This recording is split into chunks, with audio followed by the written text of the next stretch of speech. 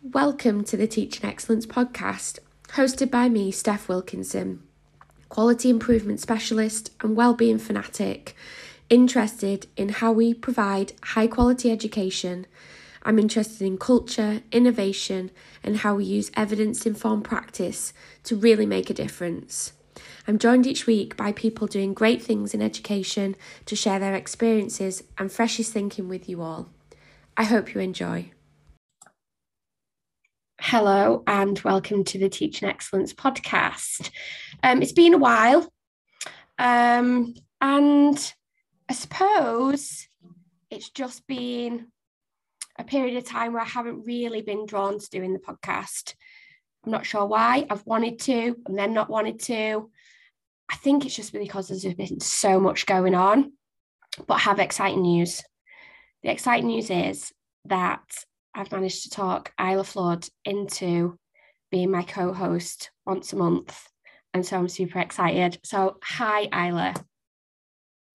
Hello. I'm like muting and unmuting because there's a really loud aeroplane in the sky above me, but I'm excited to be here. How are you doing? I'm good. The sun is shining. I'm happy. Yeah, it's all good.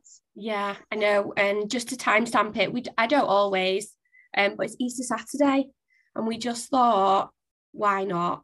Let's get going.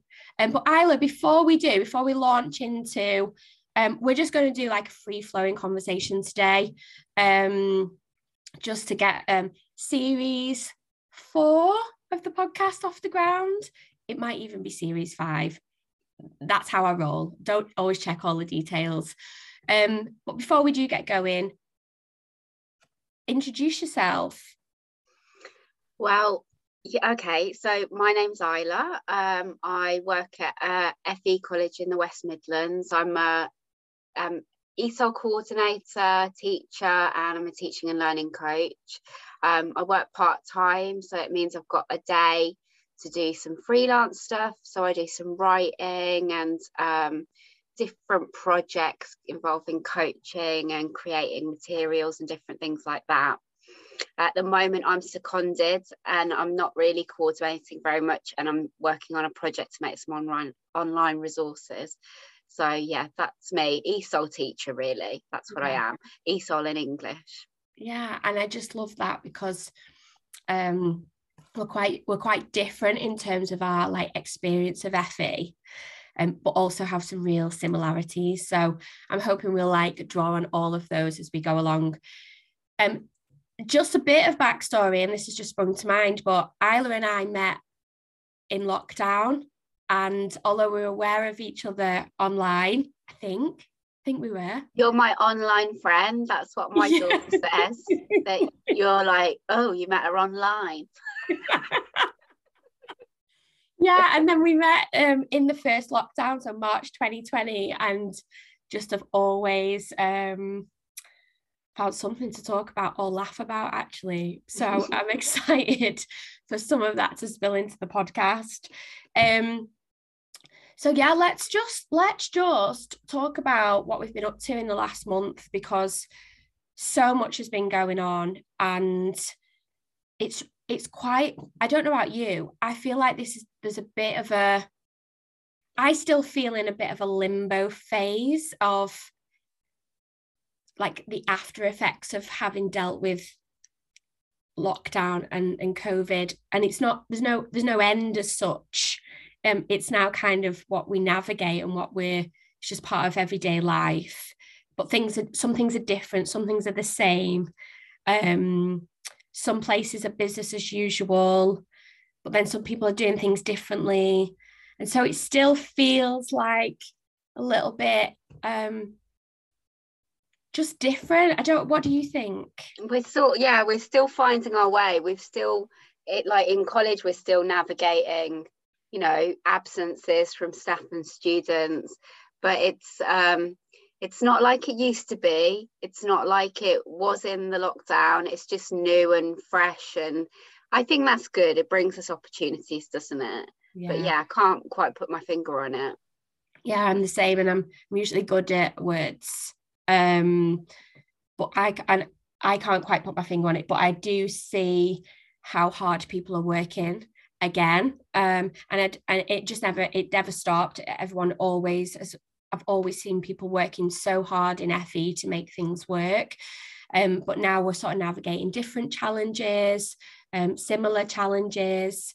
And like you say, a lot of it relates to staff absence or illness and student absence or illness. And then a big thing, and I'm sure we'll get into this at some point in the series, because I've been focusing on it for my MPhil, is, retention of staff and well-being of staff. Really big, interesting topic, isn't it? I really want to talk about that. That is very interesting, something I'm really keen just for myself to sustain my own career in FE. Like, it's important. I want to stay in this job or stay in this sector, so it's got to be sustainable, so for selfish reasons as well as for everybody else. Yeah, and I am hearing I talk to a lot of people, mainly because I just like talking to people, but I talk to people all over the country, and there is a real acknowledgement that people are just leaving education. They have had enough.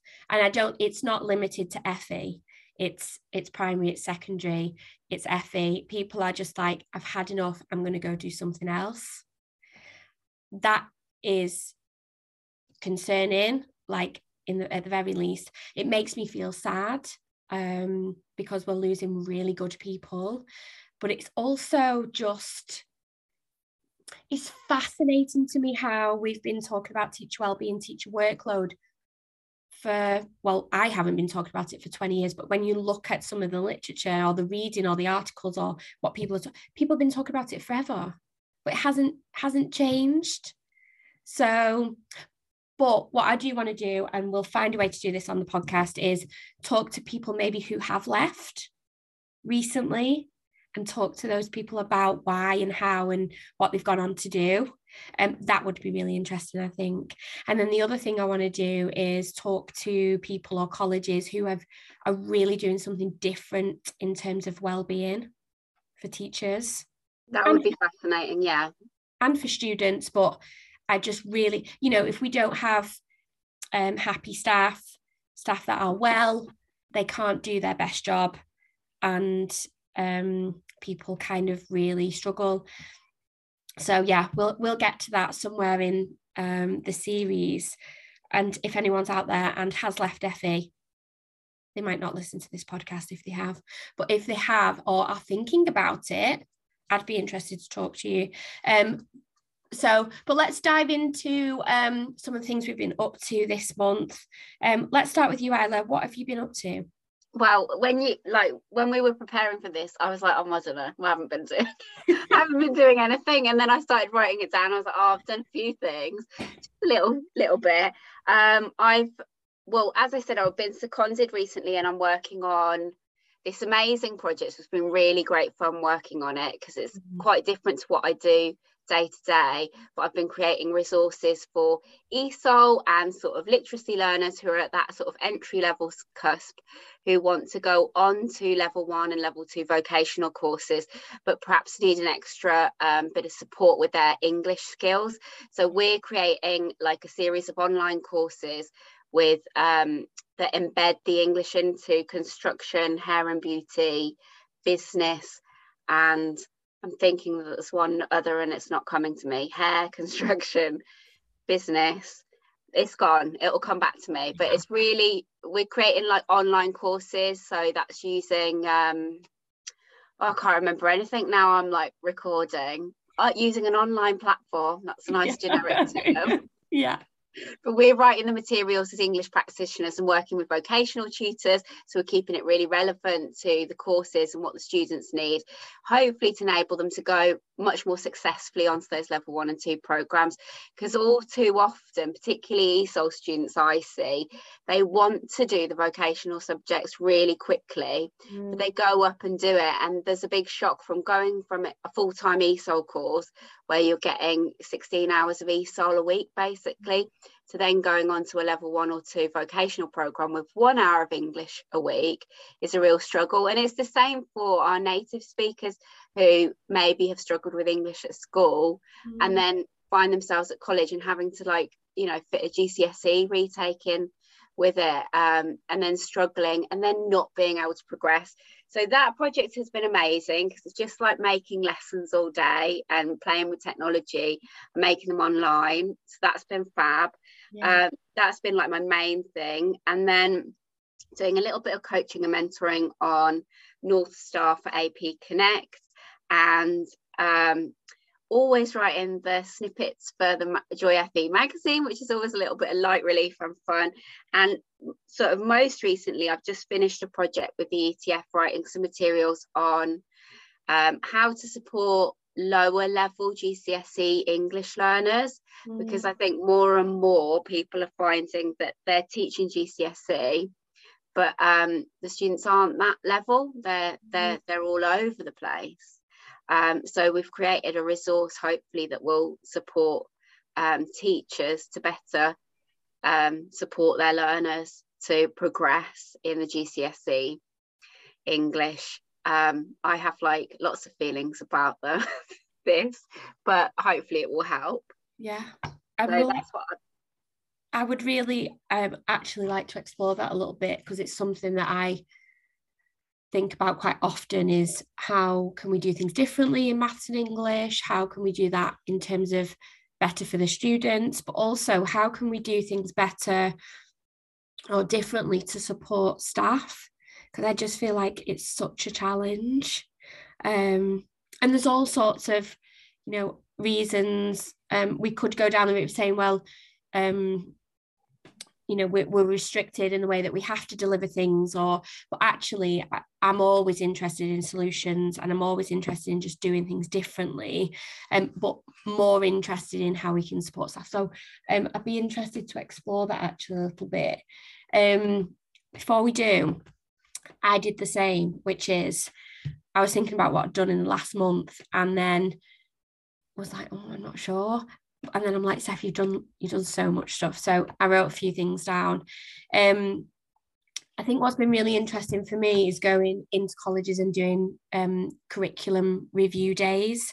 So what's interesting is I always try to take a really different vibe to quality review, because quality review can feel quite heavy, a bit scary, a bit pressure for staff.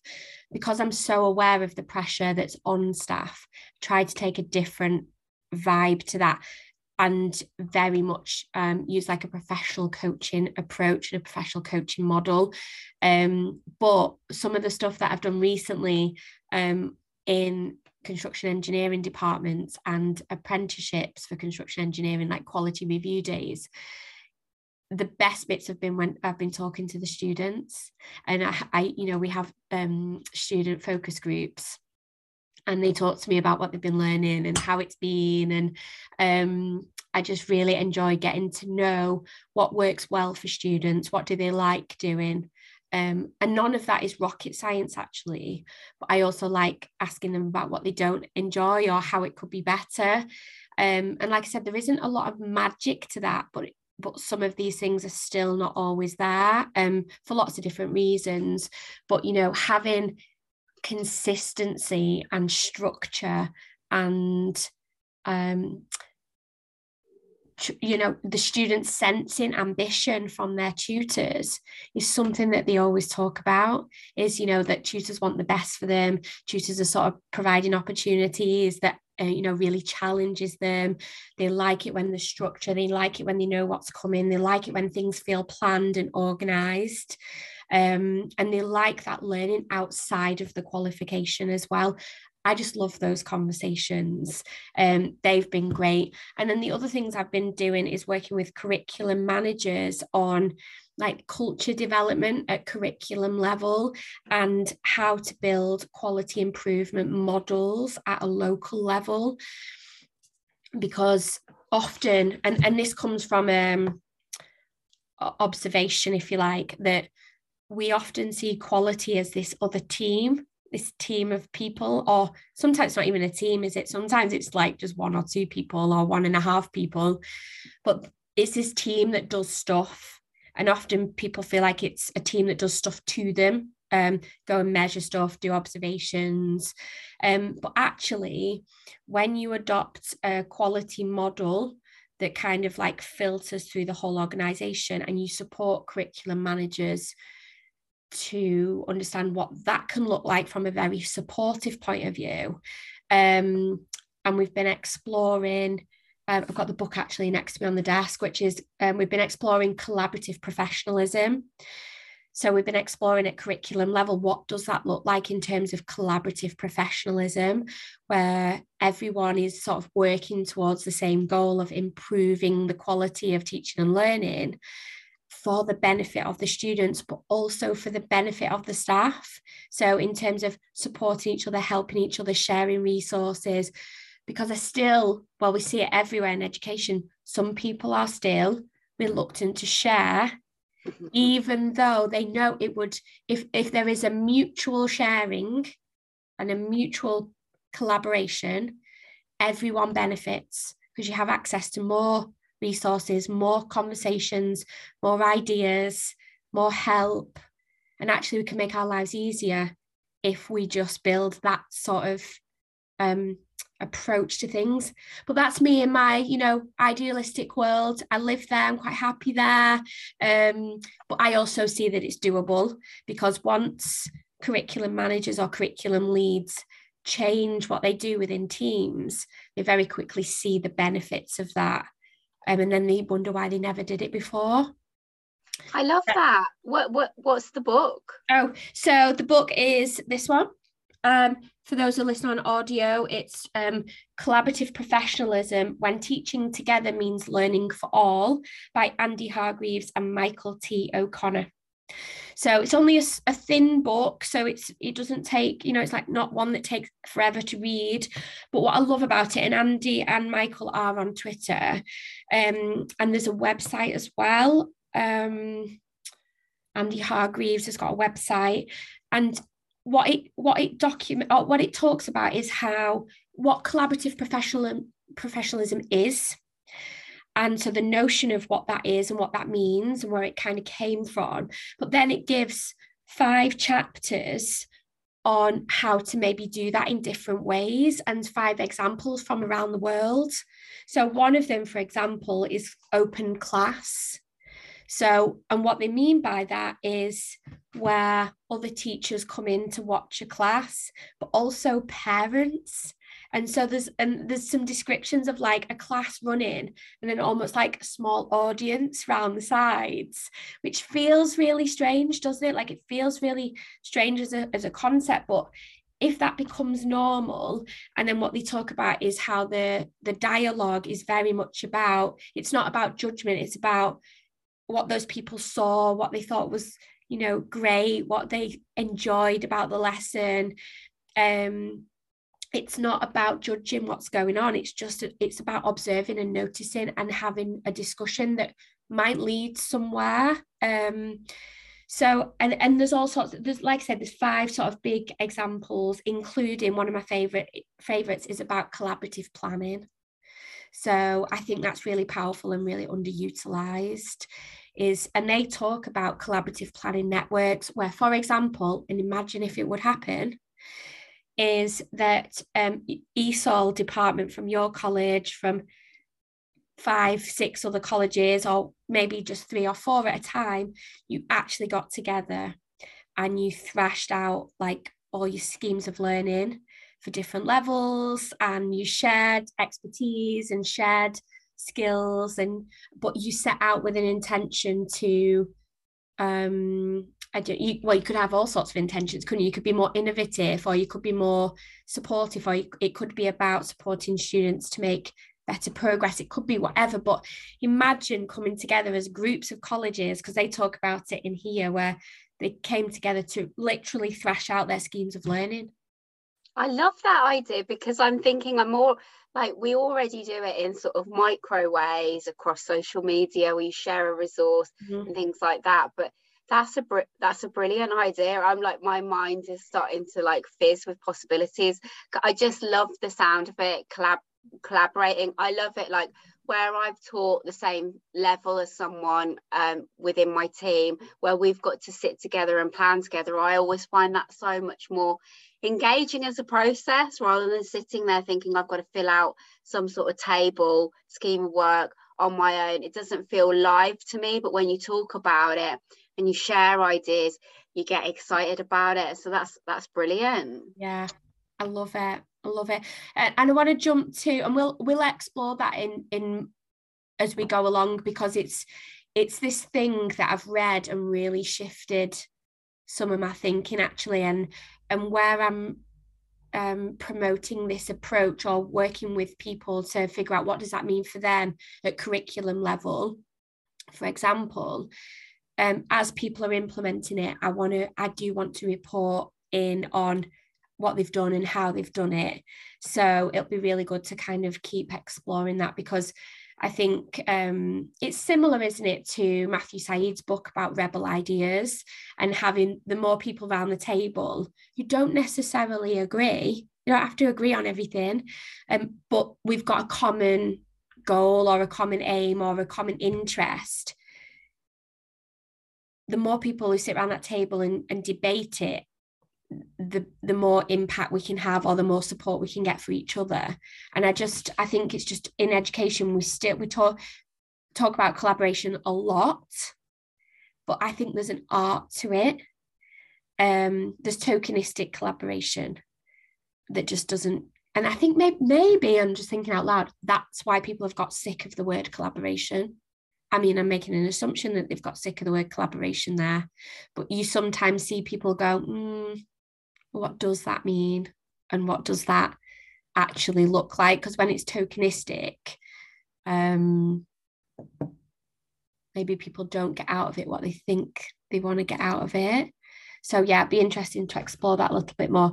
I'm interested, Isla, in the project that you mentioned about, was it creating resources and support for teachers who teach lower level learners? So this is an ETF project, really, it's created as a resource. We've created a resource for teachers and maybe heads of department, really, who want to support their teams of English teachers to support lower level learners.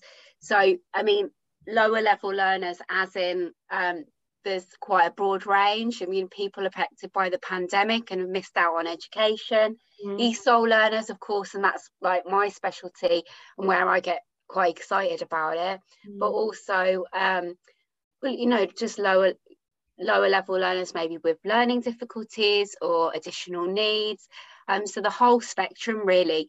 But they're in our classes and they're doing GCSEs, and they're on level 2 and level 3 and even higher programs, and they still haven't got their baseline GCSEs.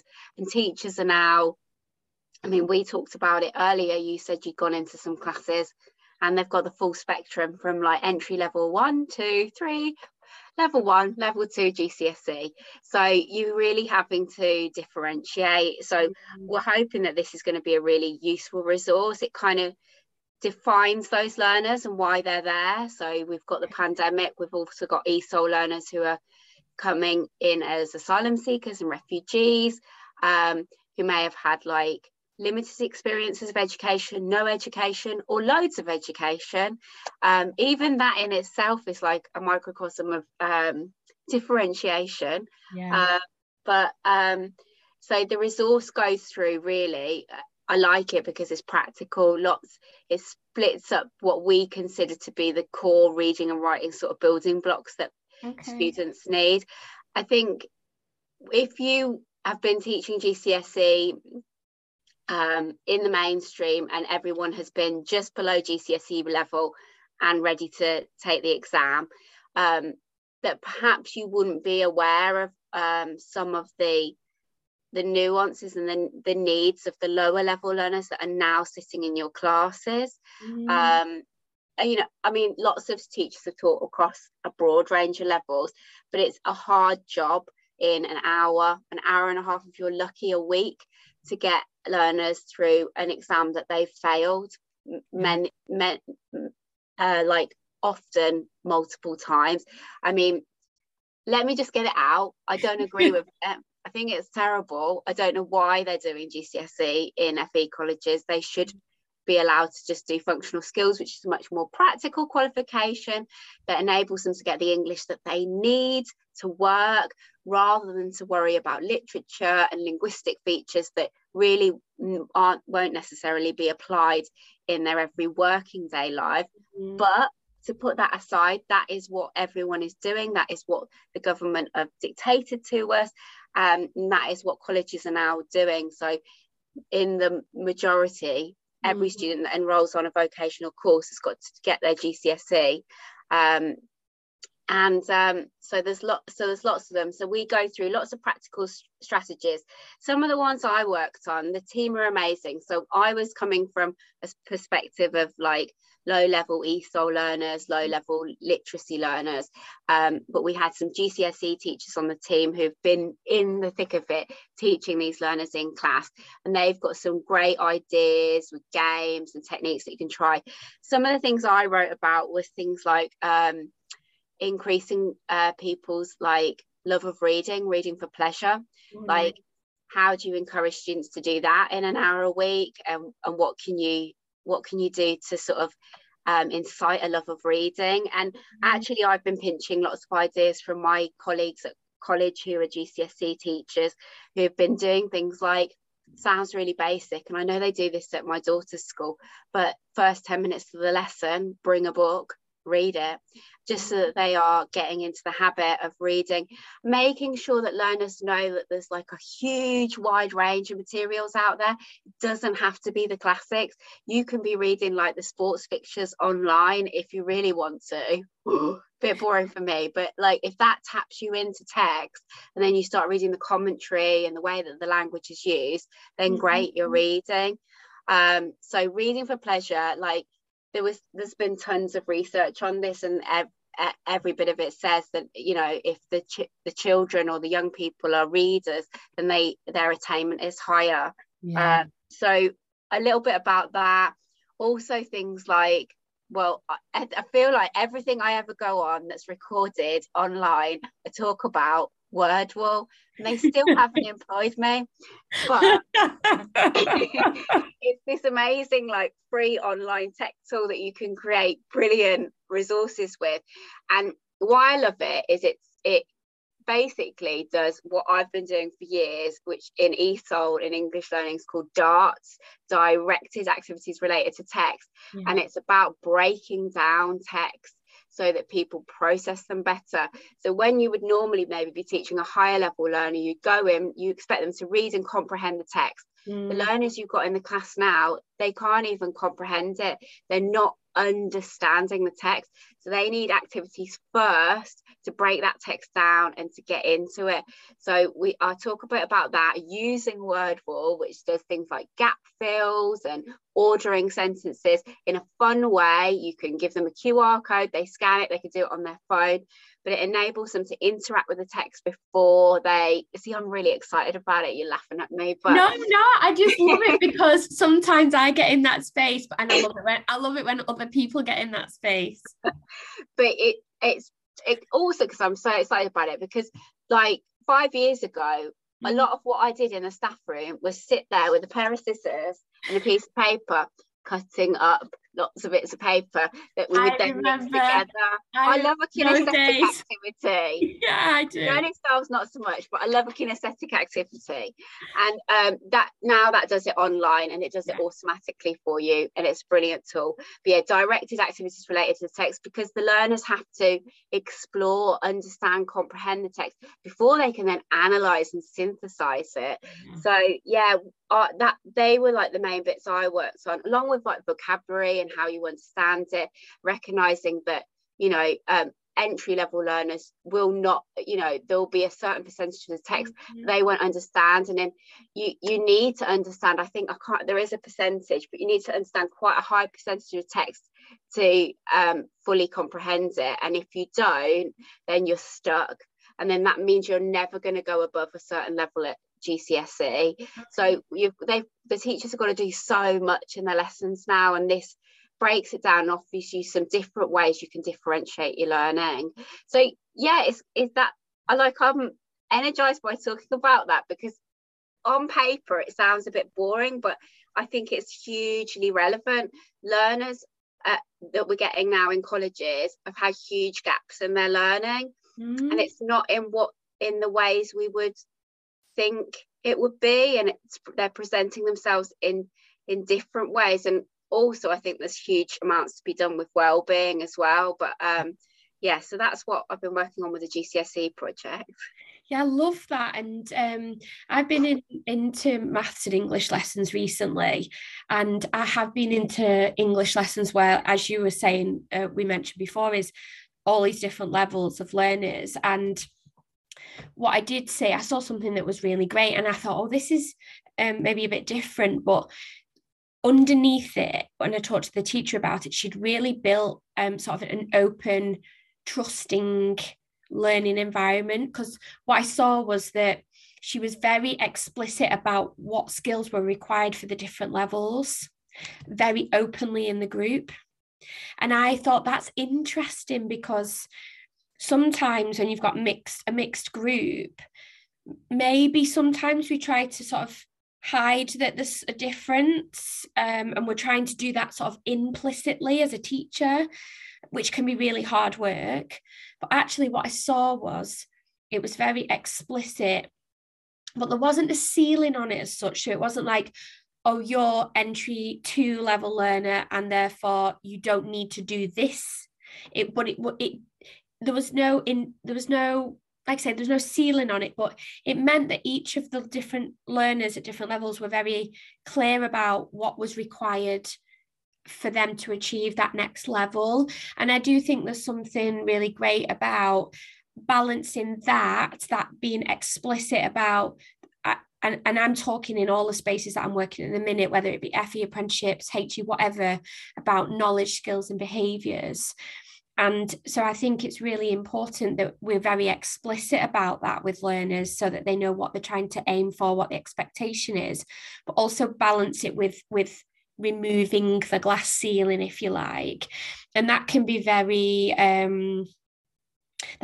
subtle in just the way that you pitch a question, or the way that you use language around expectation and achievement.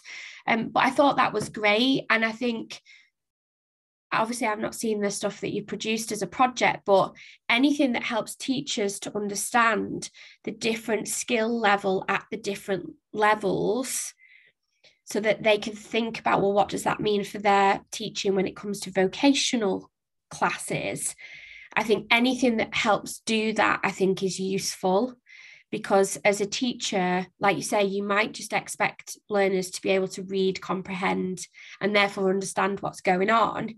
But actually, that really might not be the case with the learners in front of you. So anything that helps teachers see the differences between the skills that students may or may not have will then help them to think about how they approach that in their lessons. I really like what you were saying, really, about almost the culture that teachers have got to create in their lessons, because we mustn't forget that also these are the classes that are poorly attended, that learners don't want to have. Like, it's either maths or English, isn't it? And I would be the one that wouldn't be going to maths, but these are they're the hard to reach learners. They didn't come to college to do English or math. Yeah. They don't want to do it, and now they're being sat down in class and having to do it. But it's an amazing job that people are doing already. Yeah. Because learners have felt like failures, and you've got to sort of try and open it up so that they're just nudging along and making progress. And that's, whilst I don't think it's the right qualification and I don't like it, one thing about GCSE is we can just show a little bit of progress each time, and we can nudge them up, and you've got to have a nice open environment with your learners where everyone is learning, everyone is progressing, but at their own rate, at their own pace. Well, we could talk about this. There's loads in there, actually, because we could talk about how do we create a sense of different culture, different approach when they come into FE, so they don't see it as more of the same. And we actually could get into that in a lot of detail, but I think there's something important to think about how we build those relationships with students. And I say it's as easy as, but I think sometimes we don't say things to students that we think they know, but they wouldn't know unless we say it. So whatever our ethos is around English and maths as a college, we need to communicate that to the students, because often we haven't decided what our ethos is. We haven't decided what our difference is, and therefore we don't communicate it to students. What we tell them is, you've got to attend maths and English, you've got to achieve, it's really important. And then they're like, I'm not sure about that. I think that building the relationship's so key. It's like a lovely project that some lecturers at our college have been doing is teach the teachers, and they've got in construction and plastering, they've made time for like the maths and the English teachers to come down to the workshop, and the students were teaching them some plastering. And whilst they're doing that, of course, the teachers are highlighting, well, you're using maths there, or this is English. And but it's not about the embedding, it's about them being together in a different space where the learners are the expert and they're in their place, the staff are in the place of fear, and so that they can sort of build an honest, equal relationship with each other. And you know, it's so hard if you're only in there an hour a week to build a relationship with a class who you don't see very often. And that's so key. It's something that's really emerged to me in the last few years, and I've been teaching for over 16 years now, and I used to struggle. I used to teach English across college with behaviour, and I thought it was something that you got out of a book, and it was about certain strategies that you do.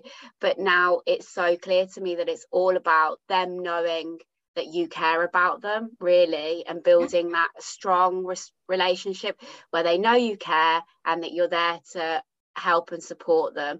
And then if they know that, then you can be strict, you can do hard things, because they know they're in that bubble of support. Yeah, I love that. And isn't that a great induction activity? Because people go into term 3 thinking about September, where the students teach or they get going, and then the students teach the teachers stuff that they've learned maybe in the first 2 weeks. So you're just building these, and that doesn't have to be just maths and English team.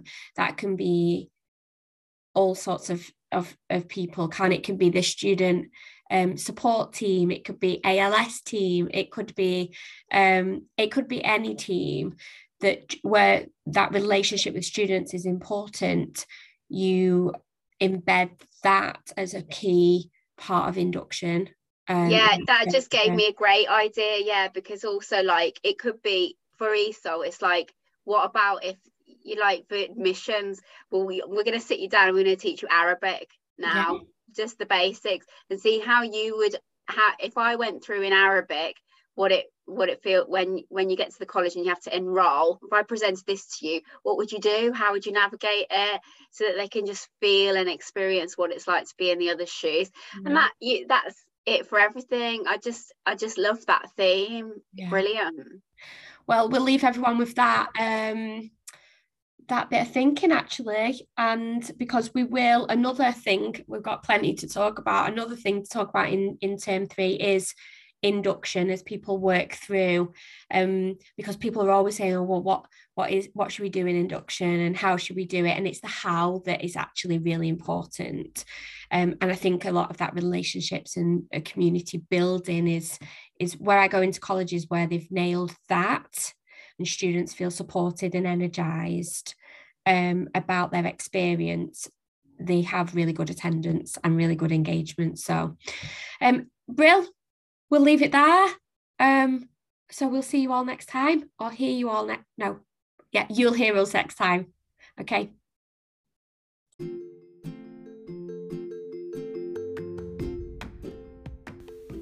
Thanks for listening to the Teaching Excellence podcast. Leave us a voice message in Anchor. Tweet us and let us know what you think or what you want to hear on the show. Tune in next week for more. Have an amazing week and be the best version of you.